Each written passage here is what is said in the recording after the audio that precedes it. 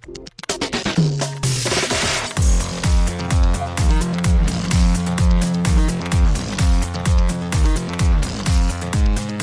and welcome to Too Fast, Too Forever. There's all kinds of family. We chose this one. This is episode 128, Milton's Secret from 2016.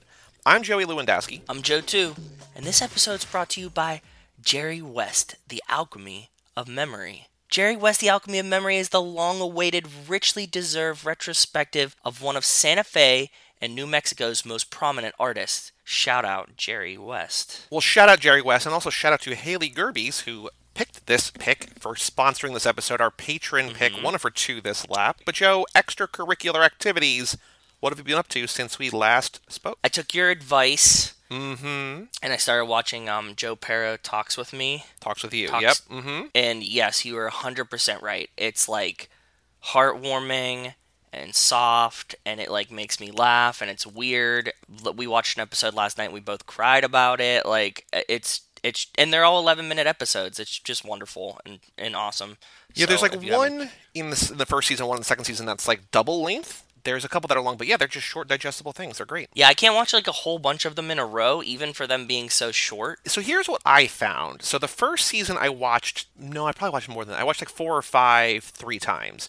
But then season 2, so like season 1 is more kind of like there's a little bit of continuity, but everything's kind of standalone. Season 2 is more of an arc, and I watched in like almost one big long sitting. Like I think I watched the first 2 or 3, and then I watched like the rest, like the next 8 in a row. And season 2 has the like, I don't know how to describe it other than like the most wholesome story arc in a season ever. Like there's like this very, very small thing that happens that you like basically check in on every episode, and it's just wonderful. But I'm glad you guys are watching it and liking it, and you know, whether you do one a day or all 11 a day, I'm just glad that you guys are watching it. Yeah, it's super enjoyable, man. It is. I've been doing like 2 at a time, and like I can even do it like twice a day, but it's like 2 at a time is good. It always feels like when I was watching The Office, there's that episode, like there's a few episodes of The Office that like make me sad for a character, like the one where Kevin like drops the chili everywhere, right? Like he spends like the whole thing describing like how he puts all this effort into making chili, and then he walks in and drops it. I feel so bad for that character in that moment. Like I hate seeing like bad things happen. And this kind of gives me the same feeling, but it's also more wholesome. Like there's always like some good that comes out of it. Like it's never like a joke at his expense, or like it might be, but at the end it's not like he gets hurt by it, right? Like he would be the butt of a joke on any other show, but in this world it's basically saying, if you're kind to the world will be kind to you. And there are people who are like a little bit, like tease him, but it doesn't really matter. Like it doesn't faze him, and he just kind of like just shrugs it off. It's weird, but wonderful. Like there is people that tease him, but like he could get like bullied in this show, but he really doesn't. And because he's a nice guy, he like makes friends, and like he just, it's so sweet. Yeah, it's awesome. It makes me really happy. It like makes me smile just thinking about it. So. And I really don't know who wouldn't like the show, other than what I said last time, is if you just don't like the way that he speaks, right? Like if you're like, he's weird, I don't like it, but other than that, it's really for everyone. It's literally for everyone. It's like everyone, like small children to like old people, like everyone, and like me,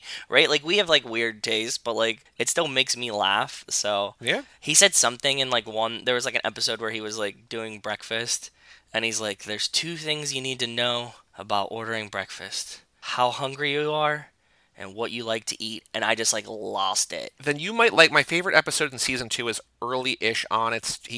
Joe Pera brings you to the grocery. Joe Pera takes you to the grocery store, something about the grocery store, and it's just he just brings you shopping, and it's 11 minutes of him in the grocery store, and it's so I don't want to spoil any jokes or anything from that, but it's just wonderful. But yeah, I'm glad you guys are liking it. I really like it. Like again, I didn't think you wouldn't because I don't know who would, but I also didn't know, right? So.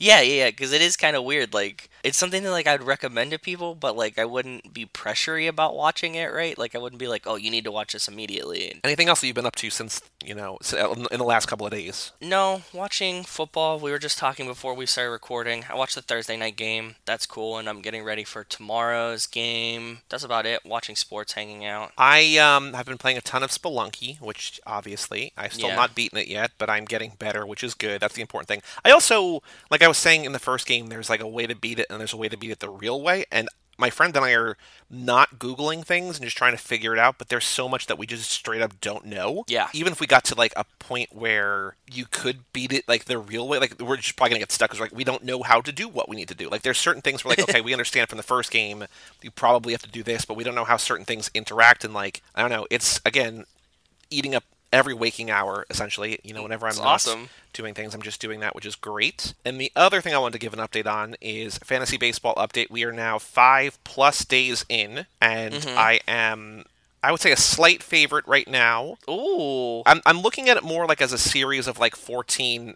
mini matchups, like one-day matchups, and I think it hasn't been decisive in each one, but I think I've probably won each of the first 5. Okay. One of my guys last night had 3 home runs, which was very exciting. Awesome. In a 7-inning game. It was a doubleheader, and in a 7-inning game, he had a 3-home-run game, and he flied out another time, so I don't know if that was close to a 4th or not, but yeah, so we have another 9 days, but yeah, I'm feeling so by good. like but the end of the week. Yeah. I'm also feeling good because the Yankees are on a 9-game win streak. That's fun. Yeah.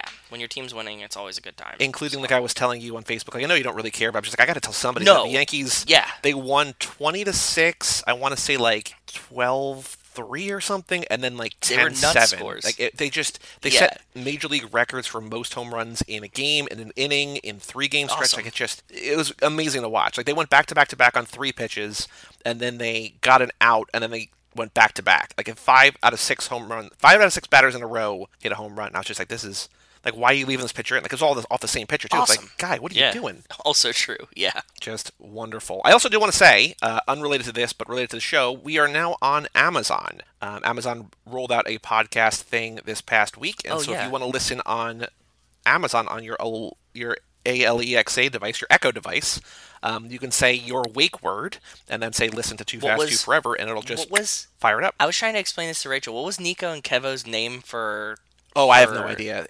Wasn't it like Shimona or something? It might have been. But yeah, it was something... I don't think that's what they actually call it. It's just what they refer to it so to not trigger it, I think. Yeah, that's what I was saying. Because we don't have any of these things in our house, and I was like telling Rachel about when we were recording. You know why? Because all those new fucking Buick commercials. Have you seen these Buick commercials? No, but so... Commercials have, like, for the Super Bowl, they have somehow written into, like, the metadata, I don't know exactly the term, but, like, into a commercial where there's the wake word, like the Alexa word, or OK Google, or whatever, they have put something so that the device does not trigger.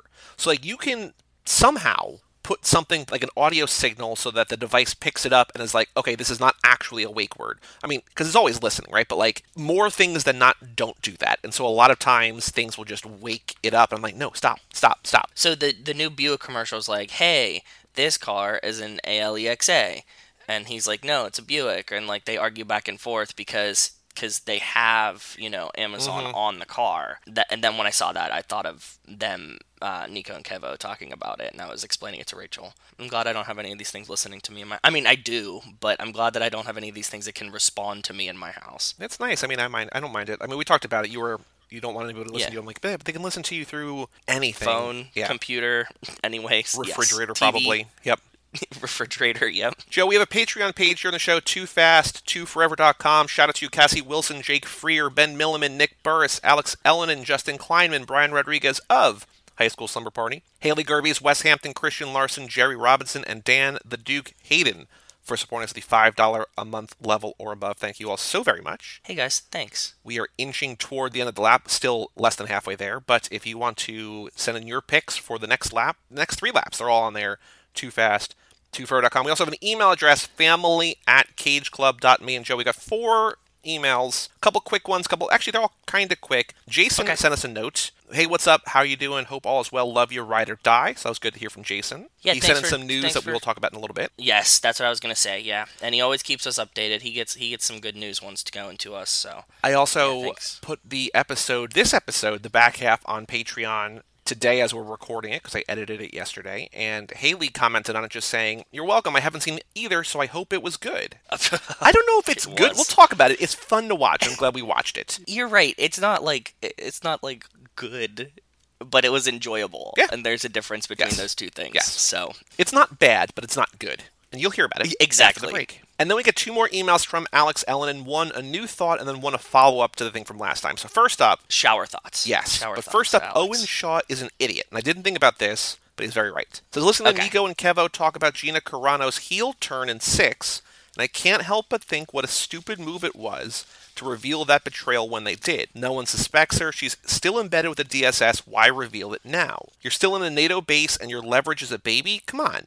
Why not keep that card in your back pocket? She had no role in getting you on that plane. All that work to get her undercover and you waste it? Some fucking mastermind. That's true. Yeah, you're right. I've never thought about this either. I think like it's she just, could have rode this out forever. You need like movie things to happen, right? I think that's all that happens. Like you need to just spoil it for the viewer, not because it's a good criminal plan. Because that whole moment is, will Letty go with him? He's talking to Letty, and then you're like, oh, he's not talking to Letty. But I guess maybe they're trying to escape at that point, right? Because they're like getting Gina Carano so they can all kind of like take off, and they're suspecting that like the family won't catch them in the plane. Right, but I think, I mean, to Alex's point, like Gina could still be with them, like Riley could still be with them, and either and like leave after, escape or sabotage or whatever, right? So yeah, I don't know. You're right. Yeah, she could like meet up with them later. It's not like she could like finish out the job and be like, well, that sucked. They got away. Cool. I'll see you guys later, and then just like go meet up with them. So. Yeah. And then Alex Very sends a good point. follow-up, sequels that we inherited. He says, I couldn't think of any for 4, 6, 7, 8. That's why I asked you guys. Because remember, I was stumped and I was like, hey, you got to give us something. So he couldn't think of them either. I think that's the issue. I was trying to think as I edited, and I still don't really have any good plans. So I don't know. No, I haven't come up with any yet either. But as I watch more new movies and stuff, I will eventually get to some that I'll be like, this is like definitely a sequel to this movie, or vice versa. Yeah. I mean, I think what you need is a movie with a crew, and that's it. Yeah. Go from there. Because it can't be like a single person, because it wouldn't make sense to have like a movie, a Fast and Furious movie, like as a follow-up to like One Man Alone, One Man versus the World or something, right? But if you have like the Italian Job where there is a family, like SWAT, which we will talk about next episode, Yeah. I don't think that SWAT would necessarily lead itself, but it would not lead itself. You know what I mean? Like it's a found family, it's a crew, it's a gathering, it's a group. I think that SWAT would be a good prequel to a DSS Hobbs yeah, okay. spinoff. So Hobbs and Shaw is a sequel to this. Kind of, but I mean, if we had like a more of a standalone Yeah. DSS Hobbs movie, that's one that we just like follow him and like Elena and you know the other guys that we don't really know their names and die immediately, kind of in his crew. Alex also says that we went to a theater for Tenet, but planned it to be the late show on a Wednesday, so we were the only ones in the theater. I was pretty Perfect. impressed, though, with the precautions the theater took, assigned seats. He says normally they don't have them. Every other row was blocked out, and when you selected your seats, it blocked out 2 seats on either side of your group. That's cool. I think, like, I want to see it, but I think the fact that nobody I know, except for one friend, like, nobody I know in real life has seen it, so, like, I don't, the people that I would normally talk to about it, haven't seen it, and so I'm So not you're feeling not the peer pressure. pressured? Yes. I know a lot of people that I follow on Letterboxd have seen it and stuff, but there's always a lot of people that I follow on Letterboxd who have seen all sorts of things from, like, New York Film Fest or, like, Toronto or whatever, right? Like, everything, Yep. all these movies that I want to see that I can't for months or years, that's not new. But just, if you had seen it, or, like, the guys in the Tub Talk thread or whatever, I would be like, And I I was just really like, need to go oh, see man. it. But the fact that really no one I talk to about movies a lot has seen it, so it's kind of, easy to push off or whatever. Things like Bird Box or you know any of these movies that come out on Netflix, like once all your friends see it, you kind of have to, or it's gonna get ruined, right? Yep. So That's all the emails for today. Family@cageclub.me if you just want to Thank send you a guys quick for note, writing a it. longer note, rankings, say hi if you've not written in before. Family@cageclub.me. Joe, on the streets, we hinted at it earlier, but Jason's out of news. You want to share the news that Jason shared with us? it's pretty big Fast Yep. and Furious news right now. Yeah. As you guys know, Netflix did Spy Racers, and Spy Racers Season 2 is coming out October 9th, I think. 9th? Yep. Jason tipped us off to that, and we're excited. We liked Spy Racers Season 1. I don't remember much of it. I'm going to have to probably revisit it, but it's, the kids' animated version of Fast and Furious, so I'm excited to see how what they do in Season 2. And I'm glad that they made us. I didn't even know that they were making one, did you? Nope. So it's kind of cool that they're continuing it, too, right? I wonder if they're going to be, because in the first season we only had Dom, and Dom was like in a couple episodes. We had Tony Toretto, whatever, but like the only Yes. the only person that we knew about before was Dom, and Dom was only in like maybe 2 episodes, like maybe the beginning and the end, right? Maybe one Yes. time briefly in the middle. But I wonder if like Letty will show up, or if, Mia will show up, or something. Like, I feel like they could not make the show about them, but have kind of expand the world a little bit Cameos. after the success of the first movie, or the success, ostensibly, of the first series. Andy, when we talked to Andy about Crossroads, he really put it into a great perspective that, like, you can't have Dom be in every episode because then you wash out your new characters, Yep. right? Like, nobody cares about anybody else you're adding. So it's a very smart play, and I like it. And I think that, yes, you're right. We probably will have a cameo from like some other people in random episodes, which is great, hopefully. But it works well, and it lets you expand and add like new fun characters. Yeah, and now that we know those characters, then to your point, we won't necessarily wash them out if we bring people in, because now we'll be like, okay, now that we know Tony and his family, I don't know their names, I don't remember their names. I forget their names But too. now that we know who they are, kind of, we can bring in other people and see like, oh, how would they interact with the family, instead of just like, oh, look, it's a family and these are new kids that we don't really care about. Like, it could, Yep.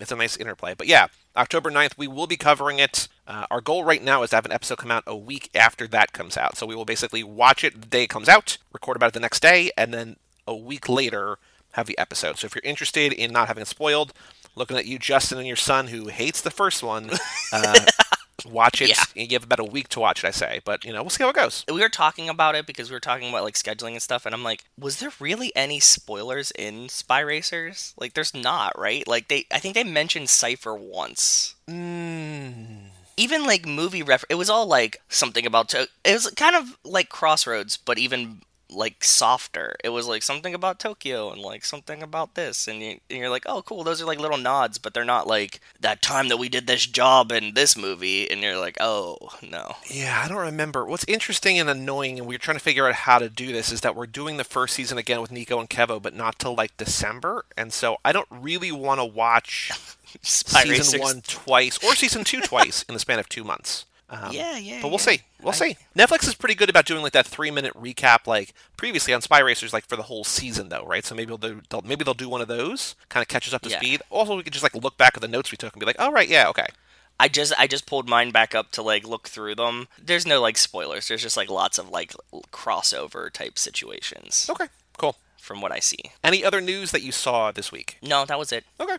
Yeah, I don't think I saw anything else. I mean, again, like you said, big news. That's the biggest. Yeah, I mean, you can't really beat that. Like in a year with no Fast and Furious, new Fast and Furious is always welcomed. So Yeah, we got the video game now. We got the on a budget, which is not really new Fast and Furious, but kind of. And we got new Spy Yeah. Racers. That's not bad. And a trailer, right? So, like, yeah, in a year where we were supposed to have a movie but didn't get a movie, we got a bunch of Fast and Furious. So, yeah. But, Joe, the Ana Lucia Cortez, Leticia Ortiz, Lost for a Minute episode, The Long Con.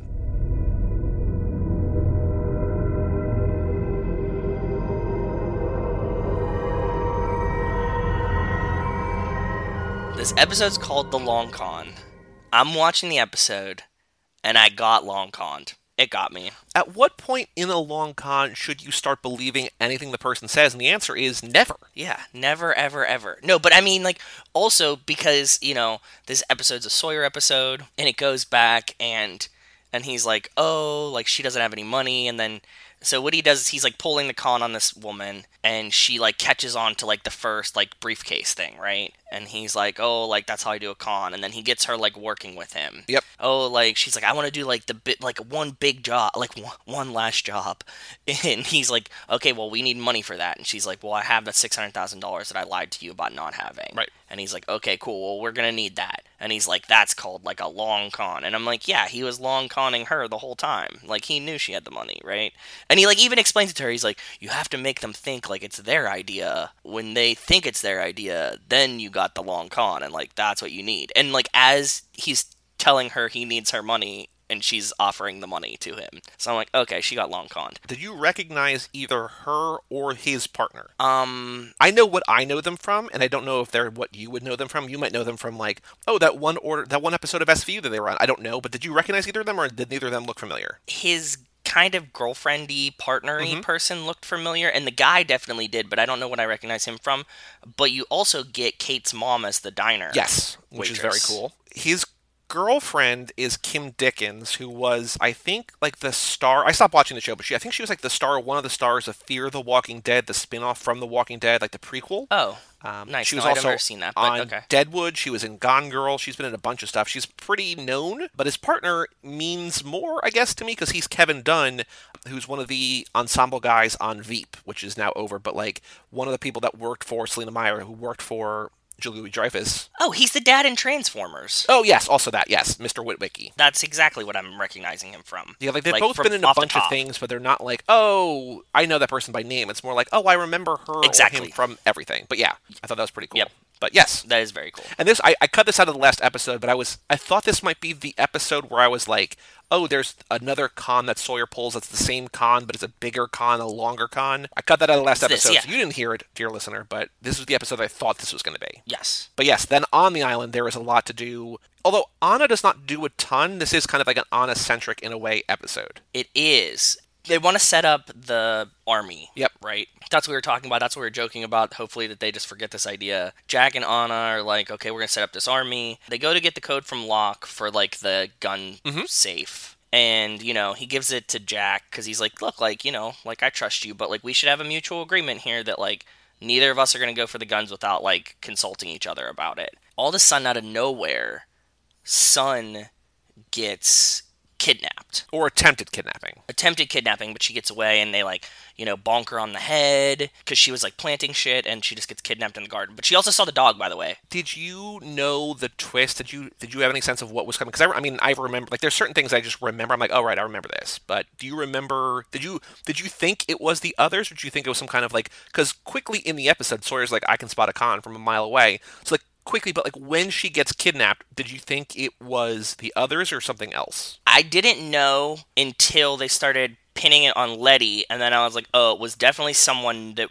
isn't the others, but also it's not Letty. And like I said at the beginning, I got long conned in the long con episode. Like, I had no idea what was happening at the end of this episode. You know what I mean? Like, I didn't see any of this coming. Right. Because what this episode establishes is that it is, in a sense, Jack and Anna, who want to form the army, against Kate and Sawyer and Locke, who are like, maybe not.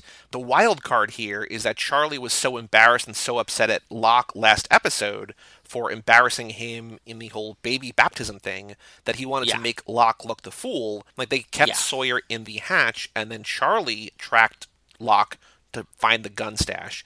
Sawyer used Charlie's anger and rage and whatever to get the upper hand, become the sheriff. I'm the captain now. So like the ultimate thing is that, like, they're trying to set up the thing, they're going back and forth, she gets kidnapped, they're like, we have to respond, they go to steal the guns, and Sawyer's like, you can't, like, let them steal the guns, man, and gets them to move them out. Sawyer gets the guns, and he's like, I'm the sheriff now, like, I'm in charge, and I am the only one that has all the guns, and, like, you morons just walked right into my long con plan because you stole my medicine.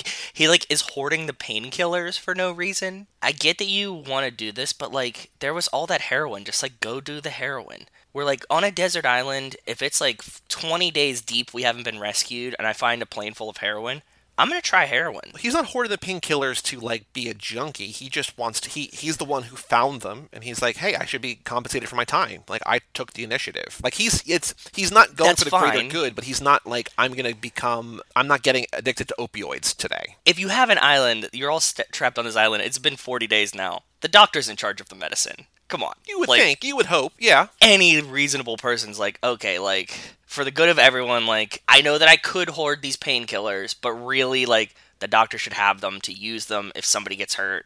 Like, he should have access to all the medicines. He's the doctor, right? Like, instead of me just holding them for what God knows what reason, what is he going to do? Like, come and be like, hey, I need some of those painkillers, like, this person's leg's cut off, and you're like, no. Earlier, they had to negotiate with him, right? Like, he wanted a kiss or whatever, right? Like Sawyer is not right here, but I can also, on the one hand, see kind of why he might have a grievance of some kind. You know what I mean? Like, he found, like, finders keepers. Yeah, I get it, but it, like, I mean, any real person. And, like I'm saying, like, just go trade him the painkillers to hold, like, a bunch of heroin if you're, like, so stoked on holding stuff, right? Like, but I guess they have, like, no real value to anybody but Charlie. Right. Either way, if I was on the island and I found a bunch of heroin, I'd start doing some heroin. What are you gonna do? You can't, like, if you run out of I mean, there was a ton, but if you run out of it, it's like violent withdrawals and then want to die. Okay, but you're stuck on a fucking island with nobody coming to rescue you, so you want to die anyways. Like, what the fuck's the point? Like, I wouldn't be, like, having a good time. Like, some of these people look like they're a little too jolly on this island sometimes. Well, that's what they're trying to challenge here. They're saying that like everybody feels safe when they shouldn't be safe. Like I think the mindset, and it's hard to really know because we're not really in that mindset, but people think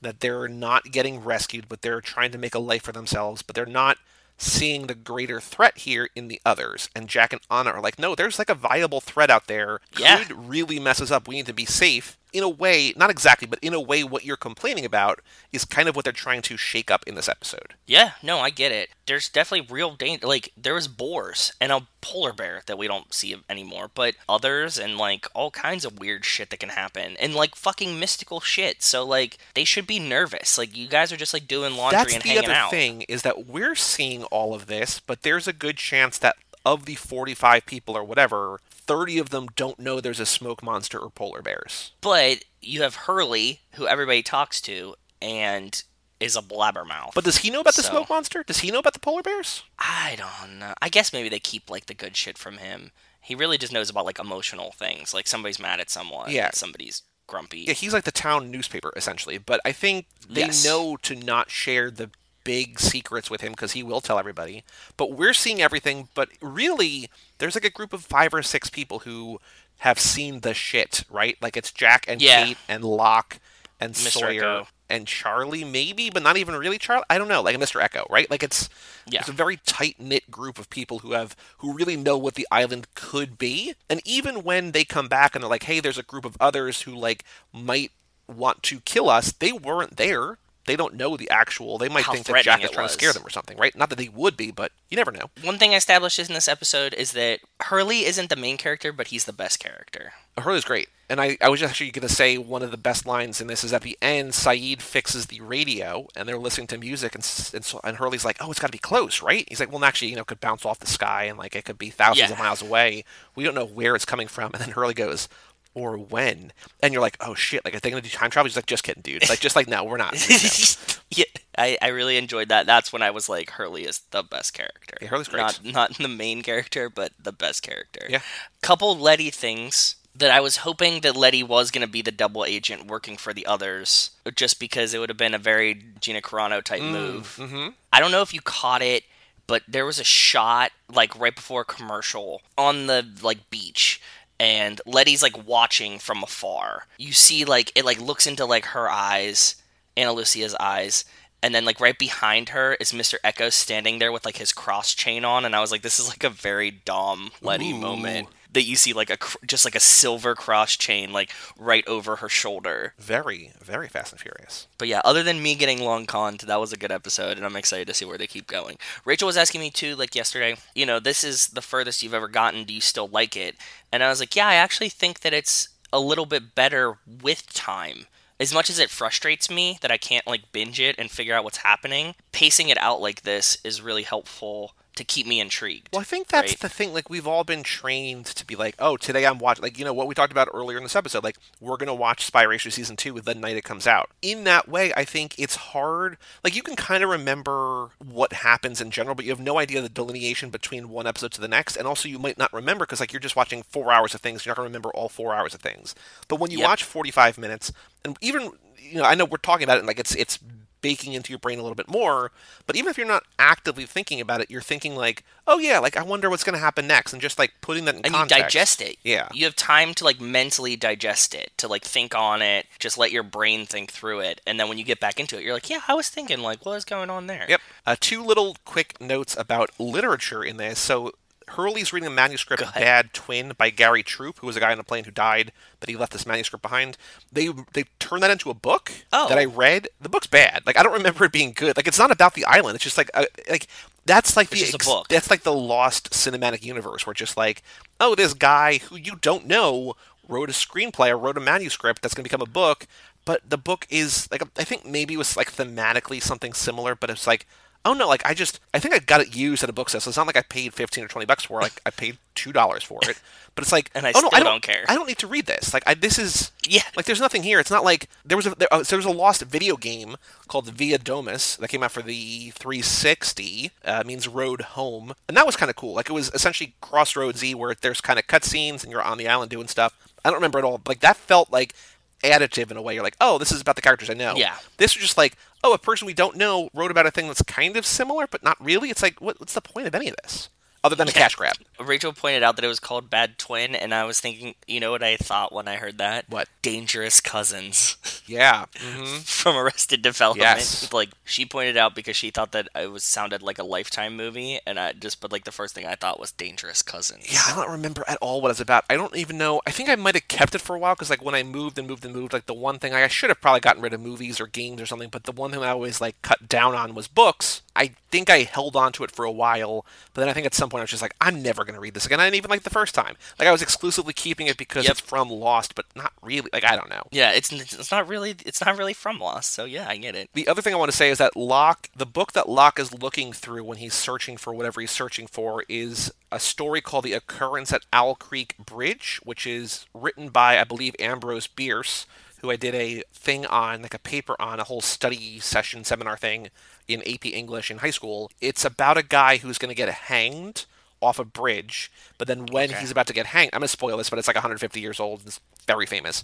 And I don't know if it thematically ties in, but he's going to get hanged, and when he is about to get hanged, the rope snaps, he falls into the river, and he escapes, and he's like on the run or whatever. But you realize at the end of the story that he actually died, like the hanging went as planned, and this was all just played out in his mind. It's thematically tied to our lap a little bit in terms of like the way that memory plays tricks on you. I don't remember how it ties in, if it ties in, or just kind of a cool, like, creepy sort of haunted story-ish sort of thing, like a famous one of those, but that's the thing that Locke is reading. I saw that in the IMDb trivia, and I was just like, oh, cool, okay, cool. That is cool, yeah. Our next episode is called One of Them, and I don't remember what this is about, but I think the episode title might be about the others? Rachel seemed to know what it was about, and she, like, immediately, like, turned off the description and stuff. Oh, okay.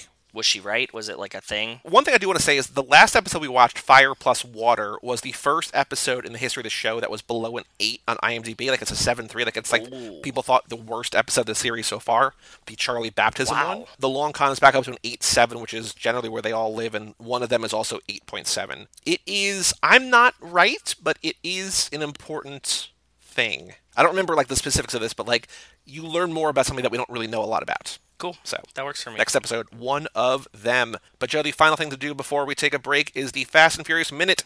Minute 87, a minute I titled after a Raconteurs song based on some a line that Brian says to me. I called it Steady as She Goes. Great song, by the way. Come on, keep it steady.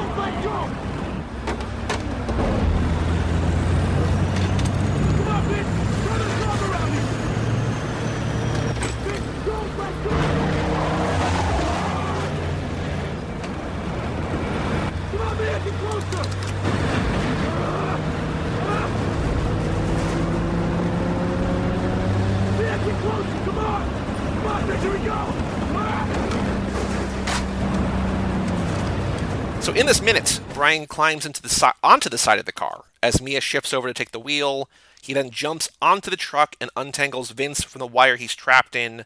The truck driver reloads his shotgun and swerves to keep Mia on her toes. Brian throws Vince onto the car, then jumps himself as a shotgun blast rings out. Yes. And this, I feel like, is the first time in a while that we've had kind of like a perfect encapsulated minute where I'm just like, oh, it almost ends with the shotgun pointing at the camera, and then we see Brian jump. I'm like, that's a good, solid, self-contained little minute. It is, and there was some dialogue. Yeah. And it wasn't just grunting and car noises for a minute. I was pleasantly surprised as well. Although here are all of Mia's lines.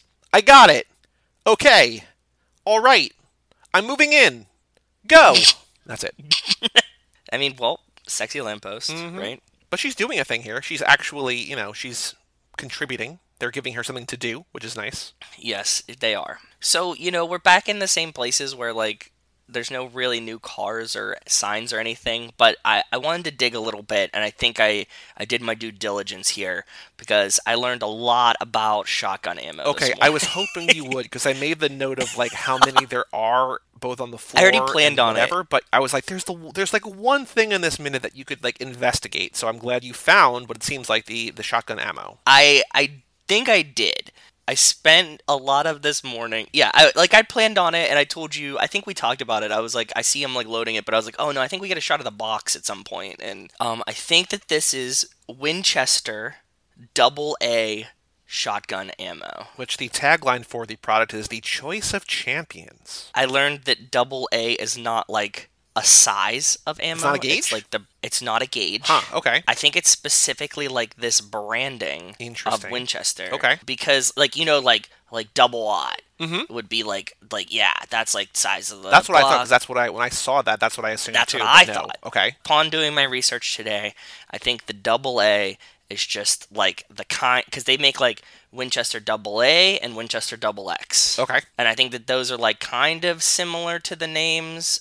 You know what I mean? It'd be like double aught, these kind of things. So it kind of like fits the theme, but these are like their branded names of product. Okay. I think it's this. It looks like it. The shells are red. Yep. Obviously, the box is like a little bit newer. I couldn't find a picture of an older box. It seems like this, right? Did you see the picture? All I see is red shotgun shells, but like it looks like it could be, and the box looks similar too. So I think so. I think this is like an updated version. And on the box in the truck, though, they tape over part of it. I don't know if that's like he had taped the shell box shut, or it's like to get rid of the branding, Right. because it's like kind of on one side, kind of not on the other. It looks like it says Mission, but it's in a blurry spot. I definitely got the AA. That's on the box, and like this similar logo's on the box, and I can't find another brand that makes it. I think to your point, like Winchester, every gun manufacturer and bullet manufacturer knows what their things are used for, but it's harder to say, oh no, it's for like hunting game, when like in a movie a guy is using it to try to murder people, right? Like it's self-defense, which is whatever, but it's also like maybe we shouldn't have our brand associated with like trying to kill criminals or trying to kill people in general. Right? It's like that's not necessarily a good look. Yeah. So I think that too. might be why they taped over. I think you have a point there. This is like known for its like tight grouping of shot. Okay. And we see like that one hole, and you mentioned it last minute too, right? You're like, oh, like he kind of like he has like good aim, and I was talking about how he can't really see, and you were like, he still hits the car. Yep. And like when you see the shot through his door, it's like really, I mean, I get that he's close, but even still, it's like this specific brand of shotgun shells is meant to like hold tight and do that. So I mean, I do want to say, in terms of the shotgun, that Brian is almost recklessly brave here, because he hasn't been close enough to the truck to know how many times the guy is shot, how long it takes him to reload. Yeah. He just sees Vince in trouble and jumps on, but he's on the other side of the door, but a door that we've seen the shotgun blast rips through, right? So like if the guy's not Completely reloading, through. Brian's dead. Yeah. So That's not a very cop move. I mean, I guess you see like somebody in trouble and you just go. I don't know. There's bigger fish to fry here. There's bigger issues at play. But like Brian is screaming Vince and Mia. The name's Vince and Mia. So like, if it's not hard to figure out who this crew is, I mean, they're gonna know when they call in the medevac or whatever for Vince. Like they're gonna know who it is. But like, if they'd all gotten away, he's still yelling Vince and Mia, and like the truck driver would be like, yeah, he was saying Vince and Mia, I don't know. And like, oh, known associates, okay, this is Toretto, right? Like it's, Yeah, I think about that a lot. I don't think that in real life practice, I think I use people's names very rarely. Yeah, that's Like probably a movie thing. Like I was just thinking about it when we were just as you were saying that, and now that I'm thinking about it, like when I use names even here when we're recording, it's only to like address someone because We're not in the same room as them. Right, yes, exactly. But like when I'm talking to someone, I think I rarely use their name to address them. Yeah, I think it's just a movie thing, because it's like... I think so too. But you're right, it's kind of reckless. He's like, Vince, Mia. Yep. Mia Toretto, over here. Mia Toretto of 1327 blah blah blah. Yeah, exactly. I don't know what the trivia question should be because I feel, again, limited things, like big things are happening, but it's limited in what's actually happening, whatever. But do you have any sense of what a trivia question could be? Because we can't ask about we could ask what color are the shotgun shells? I don't know if that's too small. Like, we can't ask like if it's Winchester because we don't even know, but like, what else happened this minute that we could ask about? I like what color are the shotgun shells because we've seen them multiple times, and we get 2 clips of them here, and they're red. Okay. Yeah, it's not going to be like what brand is the shotgun shells because we're not even 100% sure. So we could say black, white, red, and yellow? Yellow? Yeah, yep. Perfect. And the answer, of course, is red. Bonus points. What is the gauge? Or not the gauge. The brand, yeah. If somebody knows more about shotgun ammo, and I'm wrong, let us know. But that's what I did in my research this morning, and that's all I could come up with. So It's more detailed than I would have probably gotten myself, and it seems right. Again, I don't know... I know nothing about guns, but it feels, based on what we saw and what we found and whatever, it feels good. It tracks. Yeah, I mean, I tried to do service by it, but I'm just not sure if there's like something I'm completely missing because I also don't own shotguns, so. Yeah. So 87 minutes, 98 questions. The Too Fast, Too Forever quiz available at toofast2forever.com. Joe, let's take a break. Let us talk about Haley's pick, Milton's Secret.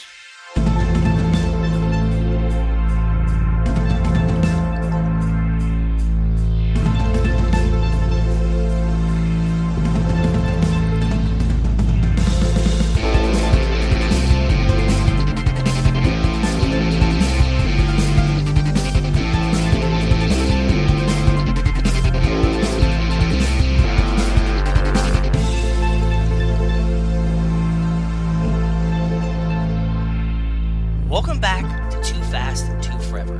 This is episode number 128, Milton's Secret. This episode is brought to you by Jerry West, The Alchemy of Memory book written by Rebecca Solnit. West's paintings explore the complex psychology of his dreams and the vividness of his memories mixed in with his experiences and perceptions being a child of a world scarred by wars and the atomic bomb. Well, shout out Jerry West, the alchemy of memory. Yeah, it almost feels like you Googled memory alchemy and then just saw what came up. But I'm glad that they reached out to us. Like, that's amazing. It fit the theme, yeah. Like these paintings feel very familiar, And he's like one of the most prominent artists of New Mexico, so we had to talk to him. Cool. Very, very cool. It does feel like I did Google alchemy memory, and that's what I got, though. You're right. Well, we are here to talk about Milton's Secret, which is Haley Gerby's first patron pick. We were going to do Finding Nemo earlier, but as we talked about last episode, that got delayed. We will get to that later this lap, but we are first at Milton Secret.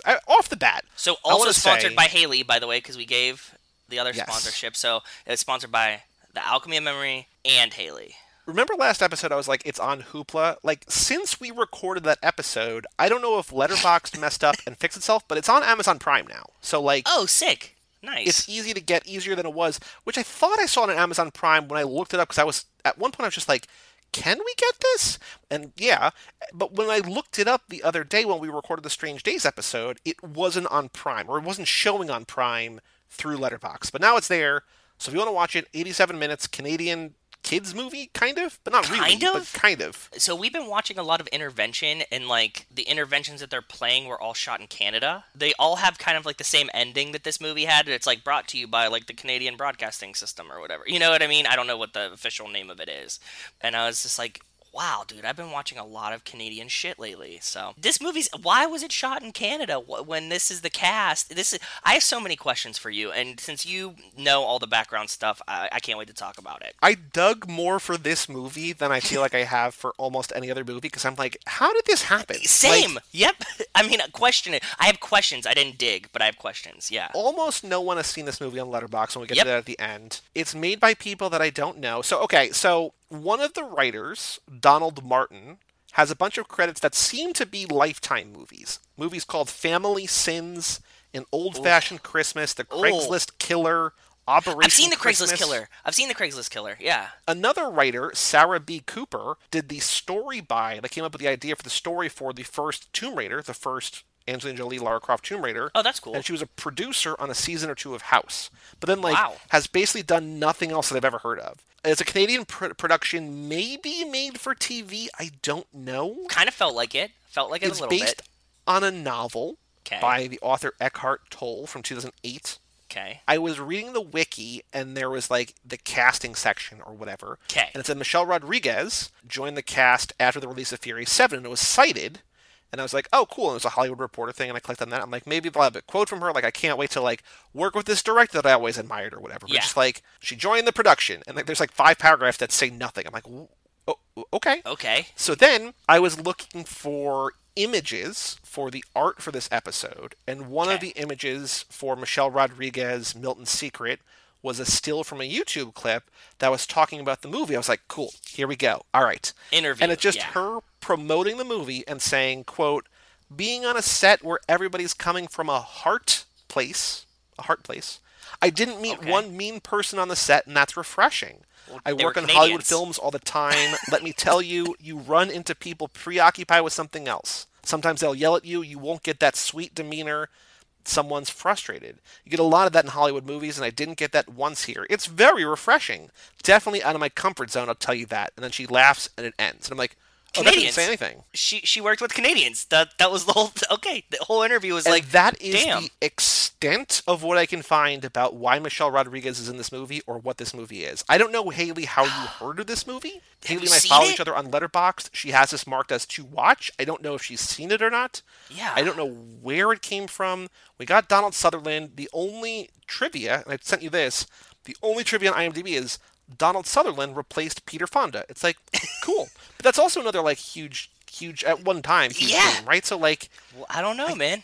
and I described this movie to you as basically Baby's first Lifetime movie, where it's the same kind of conflict and plots and resolution and interactions that you see in a lot of movies, like the trash movies that you watch. I love it, But yeah. done with a Canadian bent at No, they're all 20% Canadian anyways. speed. Brian and I talk about this. All the Lifetime movies and Hallmark movies are made in Canada or with Canadians. Oh, so that is Yes. why this. Okay. Yes, But yeah, it's yeah. all 20%. It's just a little bit of conflict that resolves, a little bit of meanness that resolves. Everything is. Oh, it's so very clearly wholesome. Yeah. Carter is getting bullied by his parents. So before I talk about the plot, what is Milton's Secret? I don't remember. No, I mean, I don't know. They don't tell you Milton. No. I was hoping that they were leading you up to a point that Milton had a hidden secret where he watched Carter's stepdad get murdered or something. Carter His Verone? real dad get murdered. Is this the and- Carter Verone origin story? maybe. No, but I was imagining that he knew something deeper, right? And he does. The secret seems to be that he's getting bullied and doesn't want anybody to know about it. I think maybe his secret is that everyone hates everyone, except for his grandpa, who just loves everyone. Who's and like his a mom hippie is like, now. that's not okay. Yeah, he became a hippie, so that's what happened. The craziest thing in this movie is that his grandpa Donald Sutherland gets a phone call while they're at dinner. He's like, I'm not answering that. We're eating dinner. And the mom lets it ring and ring and ring, and she can't take it anymore. She answers it, and then she's like, oh, it's blah, blah, blah. And then he walks away, and she's like, that was a woman. And then he comes back, he's like, oh yeah, that's my honey or whatever. He calls her something. No, her name's Dusty, and he calls her his sweetheart. My sweetheart. Yeah. And she's like, you can't do this. You're a grandfather. I was like, What? yeah, you can. Yeah. And she mentions his wife has died 5 years ago. Yeah, He's everything allowed is to date above again. board. The dad starts out as this huge shithead, right? Her husband starts out as this huge shithead, and he's like, "You gotta let it go, man." He seems like he's pretty okay. And he hates the grandfather. Doesn't like him, doesn't hate him, but says he's a crackpot, whatever. She only has one reason for saying this, and she's like, you have a pension, you're an old man, you're a mark. And it's that makes sense, but that comes 25 minutes in the movie after she's like, you can't do this. It's well, give me a reason why. She says it afterwards, but to him at the table after she gives him all the shit about it. He says he met this woman at Zumba and she's his Zumba teacher, but she's not a 19-year-old Zumba teacher. She's an old lady that just does Zumba. She's fine, man. It's very unlikely that he's a mark for this 60-year-old lady, and if he is, bless her, because I don't know how much longer she has to keep running this scam. She's not Sawyer, right? Like, she can't run this for, like, the next 40 years.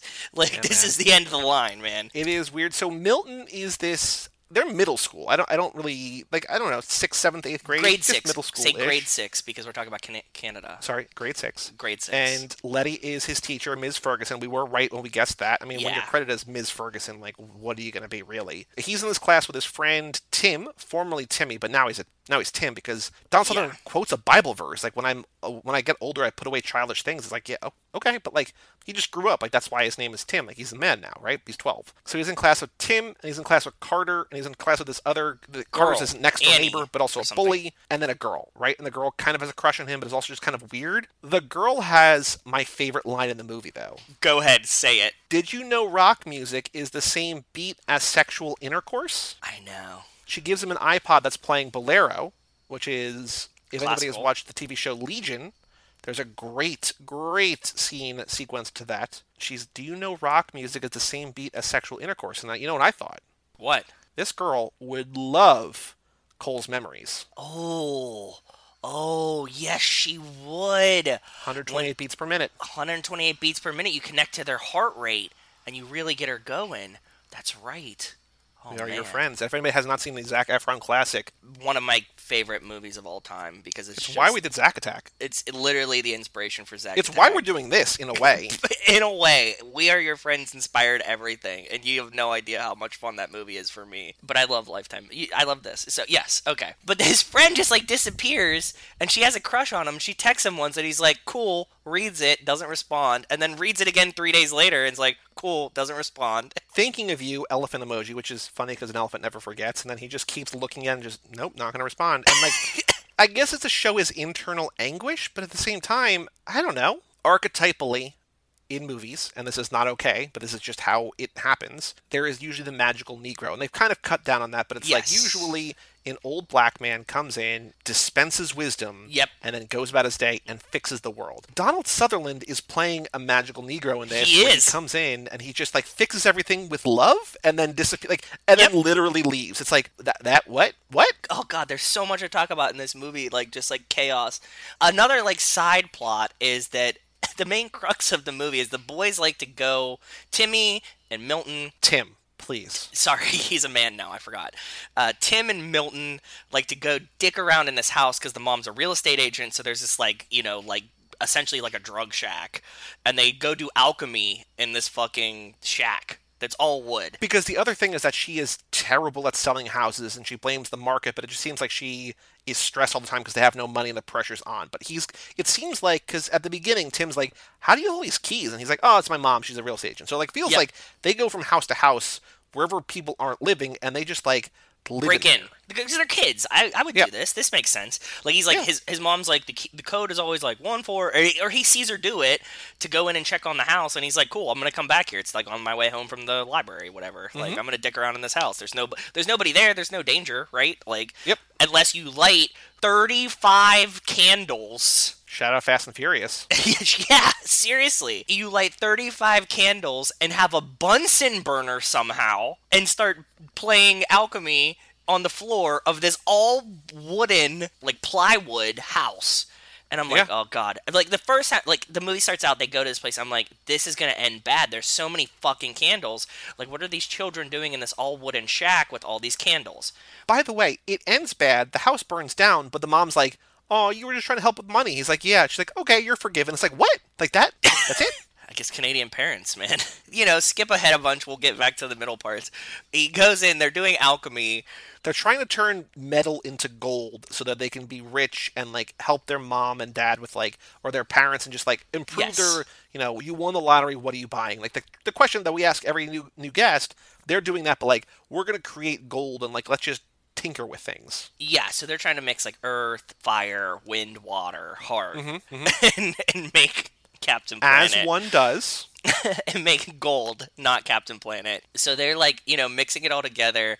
And doesn't he spray like hairspray at it or something? What does he spray that causes like the big explosion? Oh, I don't remember, but yeah, it. 'cause they're sprays like an they're aerosol. freaking out. Like, I would be too. If you're in a place you're not supposed to be and like a fire begins, it's like, And oh you're a no. small child. Yeah. At one point, they steal a bottle of wine because, like, Okay, part of the background to this movie is that the dad bought a case of wine from an auction and has been drinking it because he's an alcoholic and hates his life. But the mom said, "I thought you bought this as an investment. This was supposed to be you're supposed to sell it on eBay." And I'm like, "That's not what that." You can't sell liquor online. Like, Apparently in Canada you can. Part of the plot is that Milton owes his bully Carter money, and I'm like, is he stealing the wine to give to Carter and be like, "We're even, right?" This is what I thought he was doing too. I thought he was going to try to go hawk the bottle of wine as a child to raise the $100 to pay off his bully who's extorting him. Nope, he just brings it for like part of a recipe, and then Tim's like, "We're only young once, like let's drink it up," and then they're just guzzling this sick wine. We're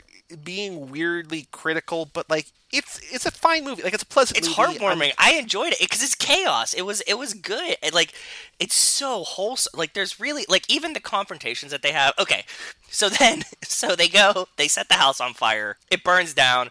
You already mentioned it. The mom is like, "Oh, you burnt the house down because you were trying to make money for us," and he's like, "Yeah," and she's like, "Okay, it's fine. Let's go home." And then they all just have like a dance party. Like, grandpa, mom, dad, and you just burn down a shed and fix your I looked at Rachel, I was like, if I could burn down a shed and fix my family, I would do it tomorrow. I have a shed in my backyard that's not doing anything. I'll set this fucker on fire right now. If I could just do that and then everybody's happy and we're all good. What's funny is that they're so dysfunctional, and like at one point, he says to the dad, "Seriously, what's wrong with us?" And then his dad's like, "What's wrong?" He's like, "Dad, this sucks. You, this, all of it." I'm like, "Oh, okay." Like, he's 12, just like, yeah, this sucks. Like, what are we doing? Which is a very kind of like progressive, like, oh, this kid gets that things are not right. But at one point, he's hanging on a wall, like a shelf in his room, his bedroom, to listen to his parents argue through the wall. The entire shelf rips off the wall, and everything falls to the floor. And his parents are basically like, "You okay, kid? All right, good." And like, they don't even go to check on him. And you know what he does? He does Step Brothers. That was my toothbrush. It's okay. It's okay. We're fine. Don't worry about no power tools. I'm asleep. I'm good. No power tools. No power. Don't worry about it. We're okay. But he rips a shelf off the wall and like almost falls. They're just like, okay, cool. Also, what we're not saying is that as much as this family is like poor, they have this like sick ass house, and like they're not doing bad. They're like having a struggle as like an upper middle class family because of the market. They're not like a poor family. If I live in their house, I would be like, "Oh, I'm set." Like, this is. I mean, they might be in swing of their ears in debt, but like they from the outside have a nice life. Like, nobody's like out of work. Nobody's injured. Like, they have space. No, they just both suck at their jobs. They both are just like shitty at their jobs and not getting along. So like the whole thing is like they're not like, like the mom's not like out like, "I have to go like turn tricks tomorrow," or like, "We're not gonna eat." They're still like eating nice, and like they have like a really nice kitchen and dining room. Like it's not the end of the world for them yet. That's exactly the kind of movie this is, where like, yeah, people have problems. There's like menace in the suburbs. I was thinking, this is the real Residence Evil. Like, it's all the stuff that at the end of 87 minutes, everything is resolved. It's like, oh no, Grandpa, who like not only like not that this is more or less problematic than the Magical Negro, but differently problematic. There's another trope called the Manic Pixie Dream Girl. Do you know this? We use Manic Pixie Dream Girl all the time. We talk about it to each other all the time. It originated in the AV Club. Yeah, it originated in the AV Club, and it's essentially, I don't want to say a variation on the Magical Negro, but it's similar, and I think it also applies Zooey in a way to Zooey Deschanel, but like, it's the cute manic girl who comes in and basically teaches a man how to love and how to live and how to just enjoy life. And so when they pick him up from the train station or the airport, because like he walks around the corner in like it looks like a music video where there's like fog and it's just like slow motion. I'm like, oh, okay, that's a choice. And you know what they're playing? They're playing Atlantis. Go get my fucking shine box. As he comes around the corner. Like, I see him come around the corner and I hear the song play and I'm like, "Rachel, go get my fucking shine box from Goodfellas." And I was like, oh my god, Billy Bats, he's about to beat his head in. That's pretty wild. Okay, so that's definitely a choice too. But Yeah. then they go get food and like he pulls out like mushrooms or like tea leaves or just something exotic. It's tea. And like Milton's like, "Grandpa, don't you do anything normally?" And he says something like, "Normal living's for suckers." Like, he doesn't say that, but it's basically like, why, like, don't conform to reality, son. And then like an hour later, everybody's like, "Yeah, Grandpa's cool." It's like, wait, but he just comes in and just does weird shit, and eventually they're like, "This is the way we should all be living." When I saw him acting like this, I was like, how much longer do I have before I can be this level of no fucks given old man? Like, I like started a countdown timer in my head. I was like, I think I have to get great. Like, I could probably start at 57. So, like, in 26 years, I think that I could start acting like he does. And, like, make my own tea at a diner, buy a Harley, and drive it around with my new girlfriend, Dusty, and take pictures in front of Caesar's Palace. Like, you have to get to the point in your life where nothing is expected of you. I love it. I dream of that day. Did you see like the tweet that I had the other day? Rachel looked at me and she was like, "You're so much more useful than the cats." And I was like, Yes, that's yes, the only yes. level of aspiration I have Like, for what myself." you need to do, and I know that you don't want kids, but like, you need to get to grandfather, right? Like, you need to skip parenting. Like, that's What what I'm you need to saying. do. That's Yeah. exactly what I was saying when I was watching this movie. I was like, I need to skip parent and get to grandfather. Like that's what I need. Somebody else needs to do like the parent part and like do that part. And I need to get to like the I can just spoil a young child when I'm old. That Because like everybody's like, you know, wacky uncle or whatever, but I feel like that's even a little bit different. Like, this is just like, I did the thing, like uncle, like, you know, you're the uncle that's just like, I didn't have kids, whatever. But like, grandfather's like, no, I successfully raised children. Yep. I've proven to be effective in society, like the way society views us. Yep. Now I'm just gonna like, you know, make my own tea and bang Zumba instructors. It's like, oh, Yep. okay, yeah, drive a Harley, go to Vegas. That's what I'm doing. yeah. You need to like fast forward. Like, you need to have kids, raise them properly, have them have kids, raise them, I guess, somewhat effectively. Yeah, and you could just come in and be like, and everybody's like, "Grandpa, you're the coolest." And I'm like, "I know, I'm out. Gotta go bang my Zumba instructor girlfriend." And I'm like, "Okay, cool." Everybody's like, "Peace. Did you remember your underwear?" "Nope, left them in the washer." You know, I haven't worn the underwear since Vietnam. It's like, oh, grandpa. Yeah, and also he's like a decorated war vet. So he's like supposed to be like super conservative, right? And he's like, "No, man, I've killed men." Milton asked at one point, he's like, "Have you killed a guy?" And he was like, "Yes, I have." And like, Yeah. he's like, sorry, it was so good. I've seen some shit, man. Yeah, he's like, "I've been in the shit," to Milton, like in the flower store, because he's also building a garden the whole time. Sorry. Like, Oh, I God. feel like Milton should be losing his mind over everything everyone is doing, and his biggest worry in life is not his parents, like, pending divorce, seemingly, but, like, the fact that Carter is a bully. Well, Carter's threatening, man, and he's a little dick. I just want to flick that kid. That's his biggest worry. It's like the dog barking at him, Carter being a bully, and he just goes and hangs out with Grandpa and like builds this garden and listens to old music, and then like finds himself And dances. and Yeah. dances, and then eventually they have a dance party at the end, and everything's fine. That's the other thing, like, the Carter's parents are bullying him because They they're suck. fighting, because Yeah. the dad is a former, I don't know if he's NFL player or No. college football athlete or someone, he but played he had in a knee high school. injury. It was just high school? The grandfather only acknowledges he saw him play in high school. I missed that line, but I got the impression that, like, he was a thing, because he's like, hey, do you want an autograph? And I was like, No. What, high school? This is big high school football star energy right here. so this is like Texas football high school energy, but in Canada. He was playing for like Los Providences or whatever. But no, I mean like maybe he played in college, like but he was like a high school football star and then got a knee injury. Like it seems like he never made the pros, right? That's what the thing is. And he just being a dick to this grandpa, like, "Do you want an autograph?" I was also giving him the benefit of the doubt that maybe he made the pros and, like, you know, in his rookie year, like, he was some, like, highly touted prospect and, like, had a knee injury and, like, just never, like, flamed out. Like, whatever level he got to, it's clear that, like, he was supposed to do more and an injury held him back. And now Yes. he's angry at the world Yep. because his dream was not fulfilled. And because of that, he's just shitty to the world and shitty to his son. And then Carter is mean to Milton, but Milton's like, "You're scared too, just like me." And then, like, that's all they need. That's the resolution, yeah. It seems like this is an 87-minute movie, and there's a lot of tangents that we're going on, but this is all part of the story. So the other part of the story is that they're writing this speech for Parents' Day, okay? They have to give a 3-minute speech for Parents' Day. And that's like the whole crux of like Milton's climax, right? Like he needs to write this speech to get that. But also Carter needs to write one, and Carter's a bully and is also hates everything. And his speech topic is why I hate everything. Well, yeah, because Letty is like, "How about this? No. How about this? No.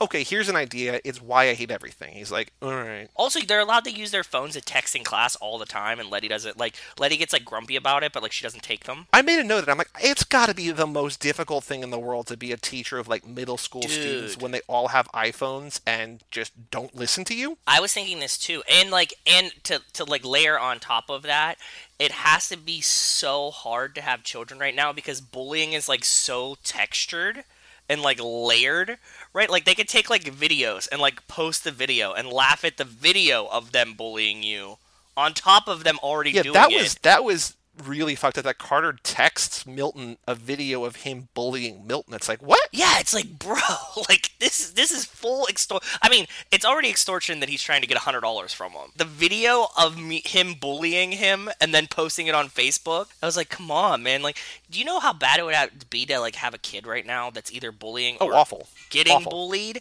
Because you can get bullied like in school, out of school, like at least like when you were younger, like when we were younger. Like if you leave school, like what are they gonna do? You know, like once you're home, you're home. So you're like, this sucks, and you think about it, worry about it, whatever. But like, they can't like do anything to you at home. This is like now you be like, see it, they can fuck with your friends. Like, oh god, it's crazy, man. So let's talk about Letty now that we are in the classroom. Yes. So she is Miss Ferguson. She starts off with like a fierce whistle to get the class's attention, which I thought was kind of... That's like by far, though, the most alpha thing that she does. Like, mostly she just... No. What else? Oh, wait, there's another thing that's like, I'm like, why is this happening? Why are you doing this? Yes. You like the can't second even, thing we see her do. Yes. You can't even pretend like she doesn't do this because that was the highlight of Letty in this movie for me, for Michelle in this movie for me. Because I wrote down that she's tough but fair, kind but won't take shit. Dressed kind really of like nice. the model. I would imagine, I haven't seen the movie, but kind of, I would imagine the Michelle Pfeiffer in that movie, right? Where it's just like, Dangerous hey Minds? kids. No, in Dangerous Minds, she was a little bit more loosey-goosey. She was a little bit more, like, not straight edge. She was a little bit more like, I'm a cool teacher, and, like, I understand these kids. This seems to be like, I will give you a little bit of rope, but like, if you don't follow the rules, I'm going to make your life kind of hell. She's fair but rigid, right? Like, she's strict, but, like, she seems like she's okay. Like, you could come and tell her, like, hey, I'm getting bullied, or you, and, like, she would also be like, where the fuck's your homework? You know? Like, it's fair. It's totally fair. She's a good teacher who also, for some reason... Yes. Does pull-ups on the monkey bars during recess. In her teacher clothes. In front of students. And they cheer her on. I mean, rightfully so, but like, what? What? We've been talking about this so much, covering the slap. Them coding her mail, them making her say lines, you know, that we might not enjoy, like the dialogue might not be the best for her. And she comes in, she's a teacher, she's dressed like very teacherly, and I was like, oh man, like, and she's like talking, she doesn't have like some weird like flex, I'm like, they can't make her say anything stupid because she's a teacher. And then all of a sudden they get her to do pull-ups in the schoolyard, and I'm like, what the fuck is this? Why would they make her do that? I have no idea. Like, she's not if she was a gym teacher, yes, I kind of get it, but she's either like a general, like all subjects, or English, or history, yeah, she's like grade 6 teacher. Yeah, and she's not even like the grade 5 teacher and the volleyball coach. Like, they don't even throw that in to where like she's like also sporty. You know, like, she's, like, with the volleyball team at recess or whatever. Like, this is how you do a pull-up. No, she's doing multiple pull-ups just herself. And then in the end, like, she kind of comes and goes a little bit. Like, the school is just... It seems like in this movie, the school is a place where Milton can kind of escape the horrors of home. Like, it's not like things happen at the school. It's just like, I'm not at home, but then he gets bullied at school. But it feels like the school is just, like, another place for him to be that isn't dealing with his parents. Like, that's kind of what it feels like whenever he goes there. Yeah. And he gets to, like, hang out with his one friend or whatever. Like, they kind of bullshit in school. Is there anything else about Letty in particular? Oh, she quotes Socrates. Okay, so here's two things. I made a couple comparisons here. So obviously she's quoting Socrates, thinking Socrates from Bill and Ted's Excellent Adventure. Yep. Also, at the end of this movie, the big speech competition at Parents' Night. I don't know if this is a Canadian thing or just a thing for the movie, but it made me think of, like, at the end of Bill and Ted's Excellent Adventure, where before they give their whole... Exactly. Before they give the whole presentation where they have all the different people in history that they have brought to the modern day, like, talk about who they are, they do this thing in front of, like, a group for no reason, like, when it should just be... Like, it feels... And I talked about this on High School Slumber Party when Brian just covered it with Mike and his friend Matt. It feels like this should not be this theatrical, but you need it for a movie, so it has to be bigger. Yes. But this should just be in the classroom, kids giving a speech. But instead, they have all the teachers or all the parents come in, lights go down. In the auditorium. And it's a big production. And I'm like, what? But it reminded me of Bill and Ted, especially with Socrates or Socrates on the Mind, where... At the end of that, they're giving these speeches in front of all the kids when that shouldn't be happening. Is this a Bill and Ted reference? I don't think it is, but maybe? No, it's definitely not. But it's just like, yeah, they had to make it bigger for the movie than it was. But then also, they have a confrontation. He and the bully have their final showdown in the bathroom, right? Milton's in the bathroom, Carter's in the stall, and he hears Carter puking because he's nervous. Carter comes out, he's like, what the fuck are you looking at? And he's like, you're just as scared as I am. And they have like that's it. That's the whole resolution of the bullying. And then Carter walks up. We were convinced that like the bully was about to smash the beaker that the grandfather gave him. Which looks from afar like a bong. Like, I was like, did he just give his grandson a bong on his 12th birthday? But no, it's just like a bong-sized beaker. It's a beaker, but he gave him a glass one, which is terrifying. We only use plastic. I have plastic ones because you can't drop it. He's a small child with very small hands. He gives him like a 1 liter beaker. Milton walks up. He's like, this is my speech. He goes, nah, fuck it. And just like folds the speech up, pushes it to the side of the thing, and goes off the cuff, life-changing speech. Yeah. Like what? Honestly, I was very invested in the movie. I was like, oh, this is pretty cool. And like, it's wholesome. It's gentle. But it didn't like escape reality for me until I see this 12-year-old just like drop knowledge in front of like 100, 200 people and kept it together. Didn't stutter, had a train of thought, had a logic to it. It flowed. Somebody needs to yell at him and be like, this isn't how you go through life, bud. You can't just like half-ass all your speeches, because this is a bad lesson to teach this child. He's not preparing now. I also don't know why they're making fun of him. Just because I guess he's What? the kid that everybody picks on, but like Milton starts giving a speech and like people in the audience are laughing. No, but he says something like kind of weird to start. But I got the impression that like it was one where the cards, like the deck was stacked against him from the beginning. That no matter what he said, That's unless he fair. did this in movie fashion, like the kids aren't in the crowd. The kids are behind the curtain. Like they're back with Letty. Like I think the crowd is just the parents. So the parents are laughing at him? That's what I thought, but I don't know why. No, I think there was kids in the crowd. I think it was Parents' Day for the whole school. So there's kids from other grades that are like in the crowd. You know, like it would be like, okay, like grade 5 come up, grade 4, 6, 7, or 3 sits in the crowd. I mean, it would make more sense. I don't know, but they don't establish that. It's just like it's parents' night. It's like, oh, what is parents' night? Like I was thinking, the only thing that we have like that here is like parent-teacher conferences where your parents in like September, Without October you. go and meet your teacher and like talk about how you're doing, right? But that's Yes. you're not there. No, you're not there for those. I was like, okay, it's why it's a weird again. Canada or movie? I don't know. I don't know. One thing I wanted to touch on when we were talking about Donald Sutherland, I was thinking, based on this movie, he could be Papa Shaw. I was thinking that too. He's 10 years older than Helen Mirren. He's 85, she's 75. He's not British, but he's Canadian, which is close. And he kind of has that old James Bond kind of feel to him. And he has the stark white hair that Helen Mirren has too. Yep. Like they look like a couple. I was thinking he could have been Dom's dad after he like came back. I've been But Dom's rehabilitated. dad's dead. We haven't seen a body. But you say like he came back, like just he appeared for the first time. Yeah, but like Dom has this like vision of his dad, like he was like a racer and stuff like that, and he's like, now I do Zumba and drink tea that I make myself at a diner and stuff like that, and he's like, I'm a new man. I feel like that's why it's more Shaw, because the tea You're element. right. I like the Shaw better, but I was just thinking he was Dom's dad. I think casting Dom's dad against type would be like, what are you doing? Like, you can't have a hippie dad, like, because that's like, I don't think that they would go for irony. Like, it would have to be like a Stallone Oh, Stallone, yeah, it'd have to be someone like that. or Harrison Ford, like we were saying, right? Like, it has to be Yeah, somebody yeah, who's yeah. like,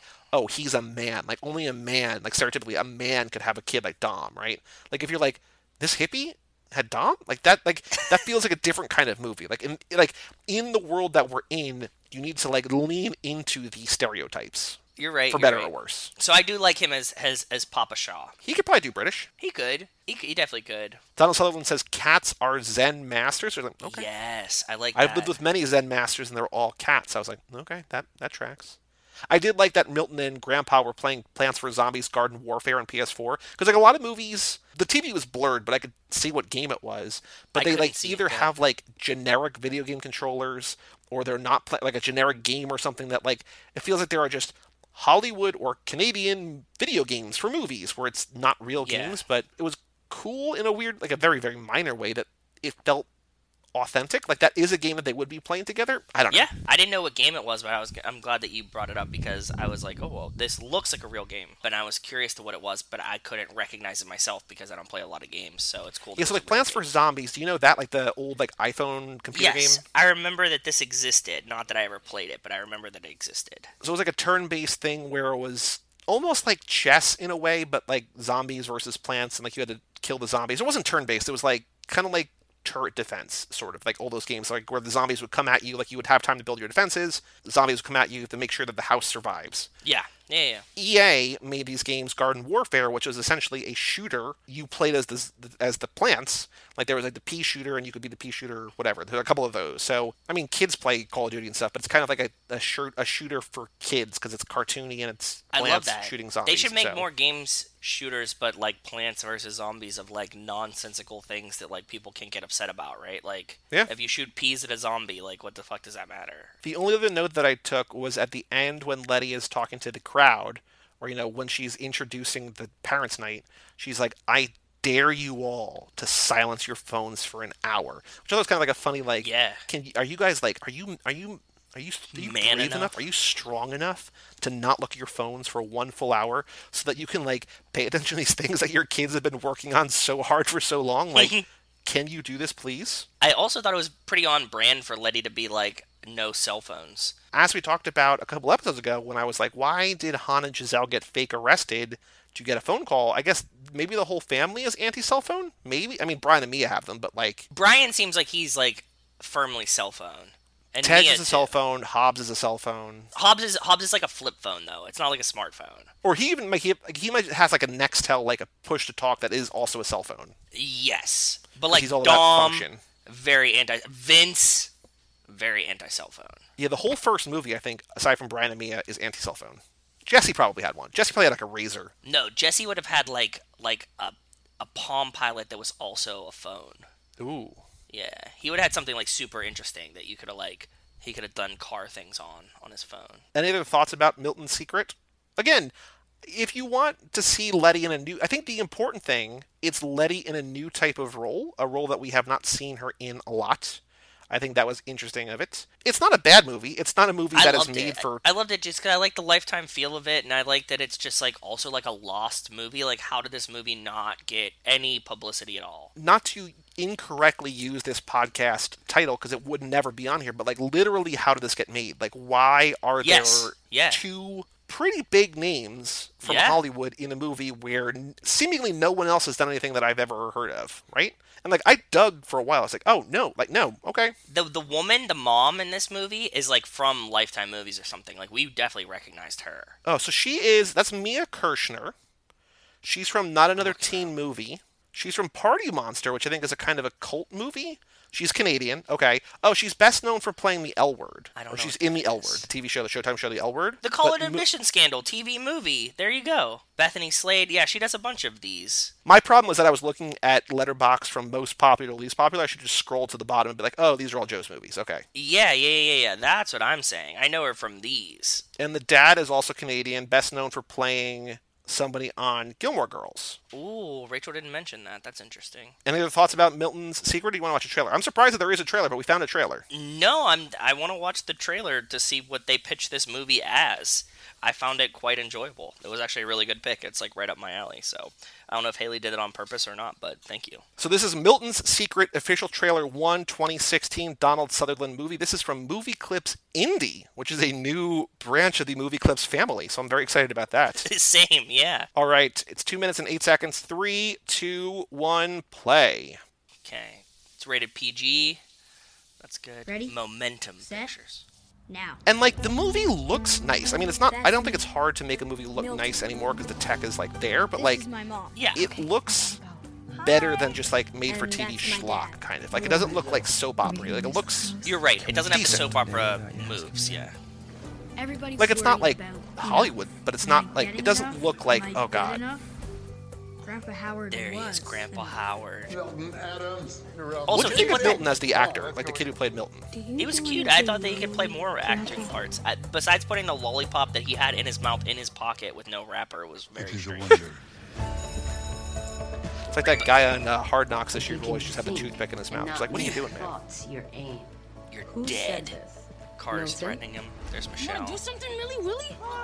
I was also surprised at how long it took Letty. I guess she was doing pull-ups, but like he's got Milton on the ground for like 30 seconds. Like a crowd gathers around, and then finally she comes rushing over, right? Yeah. And she was like right there. She was like 10 feet away. You are not a 20-year-old man. Why are you always on his case? Why are you always on his case? He's sticking up for Grandpa. And now you're just I mean, he's right. He is. He's 1,000% Both Grandpa right. and Milton.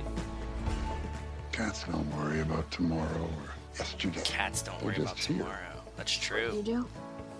Cats give no fucks. Sometimes. Now this is where the movie clips indie comes in with the indie rock song and like the Let your heart make title sense. cards. Yeah. What your mind To can't let your figure heart out. make sense of what your mind couldn't figure out. Breathe. And he helps them. They're not bullies anymore. They're friends. She brings more flowers. Okay, so the big reveal, you know that thing's on fire. Okay, so like you know before you go in that things are going to end poorly, which I guess you probably know anyway, but like, Yeah. well, that feels like the whole movie. Like that. That was it. I mean, based on our conversation, that's not even the tip of the iceberg, but plot-wise, that's the whole movie. Yeah. The letterbox game. For this, it almost feels stupid to say, but for reference sake, Mad Max Fury Road has been seen by 636,000 people. I think it's up another 3,000 since last time. Okay. Okay? Basically goes up like 1,000 a day, essentially, which is Pretty crazy much. to think about, right? Yeah, insane. Milton's Secret, but I will tell you, I don't know if you remember me saying the number the other day, but no one else in the world, which isn't a surprise given how few people have watched it, nobody has seen it since I gave you the number except for me. Like the number has gone up by 1, and that 1 is me. So Milton's Secret I don't 2016, remember the directed number. by Barnett Bain.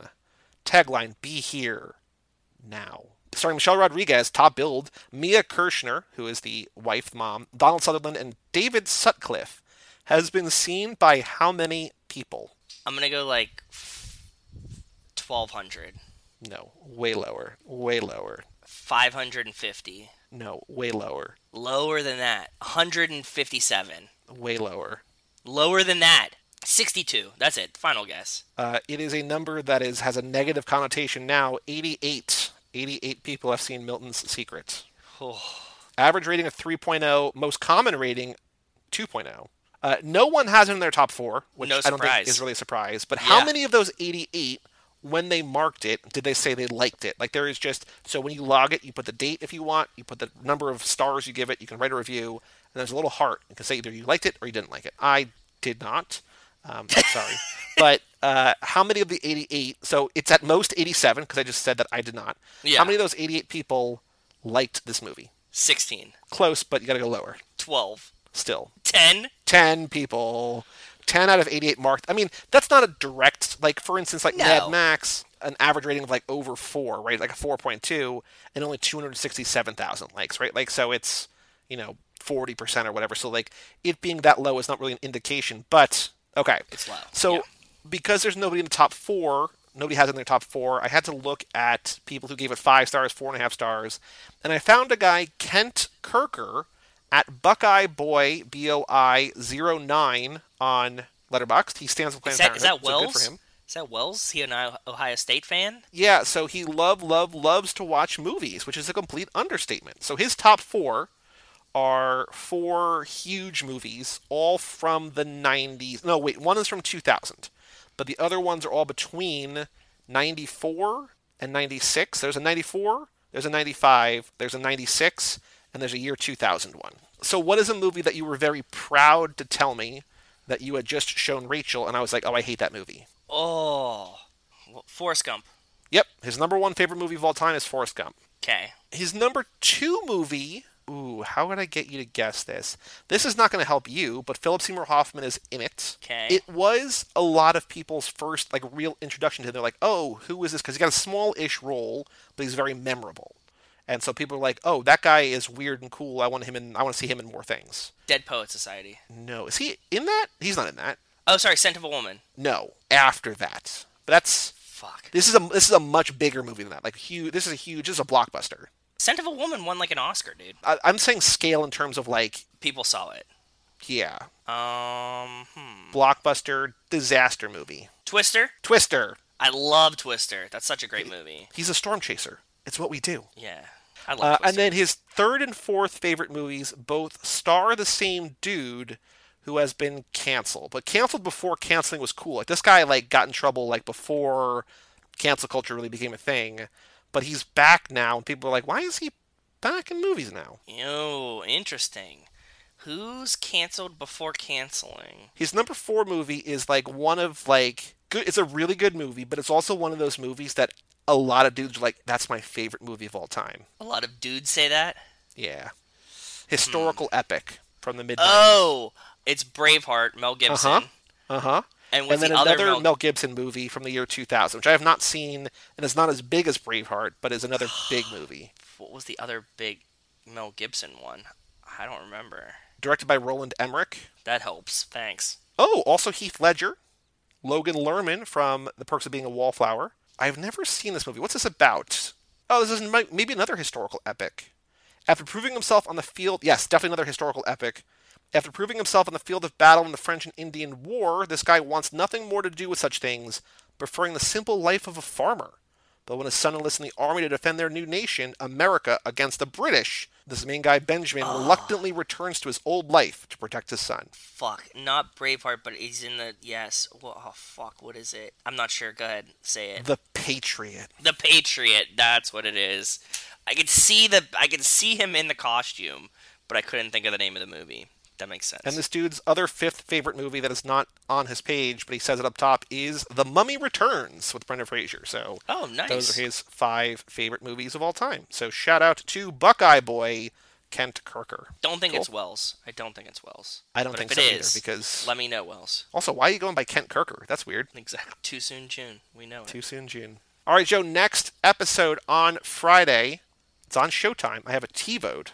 SWAT, which I told you I was showing you reviews because like all the top reviews on Letterboxd are like, oh my god, Colin Farrell is so hot in this movie, which yeah, probably.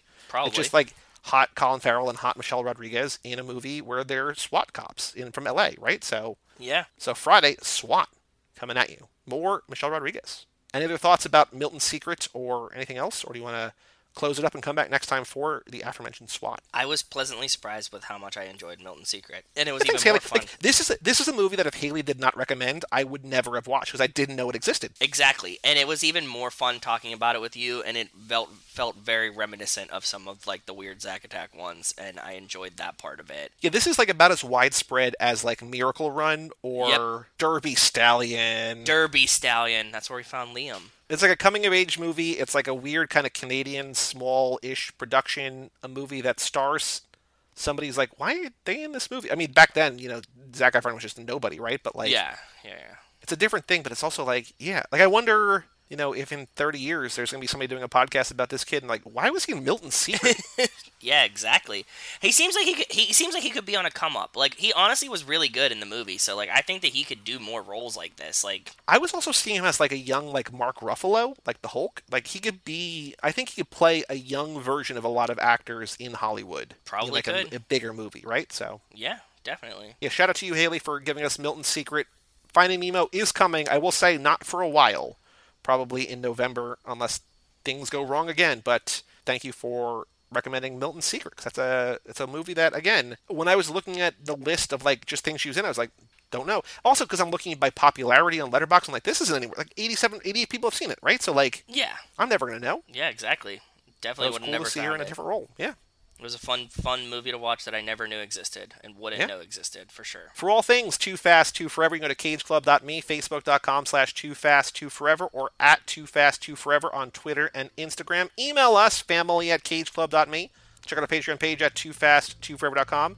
Take the Fast and Furious quiz. Yeah, if you're a patron, check out the themed laps, the lap themes, and also check out the Fast and Furious Minute document. Go way too deep on way too many details about the first Fast and Furious movie. True. I'm Joey Lewandowski. I'm Joe too. And we'll tell you all about it when we see you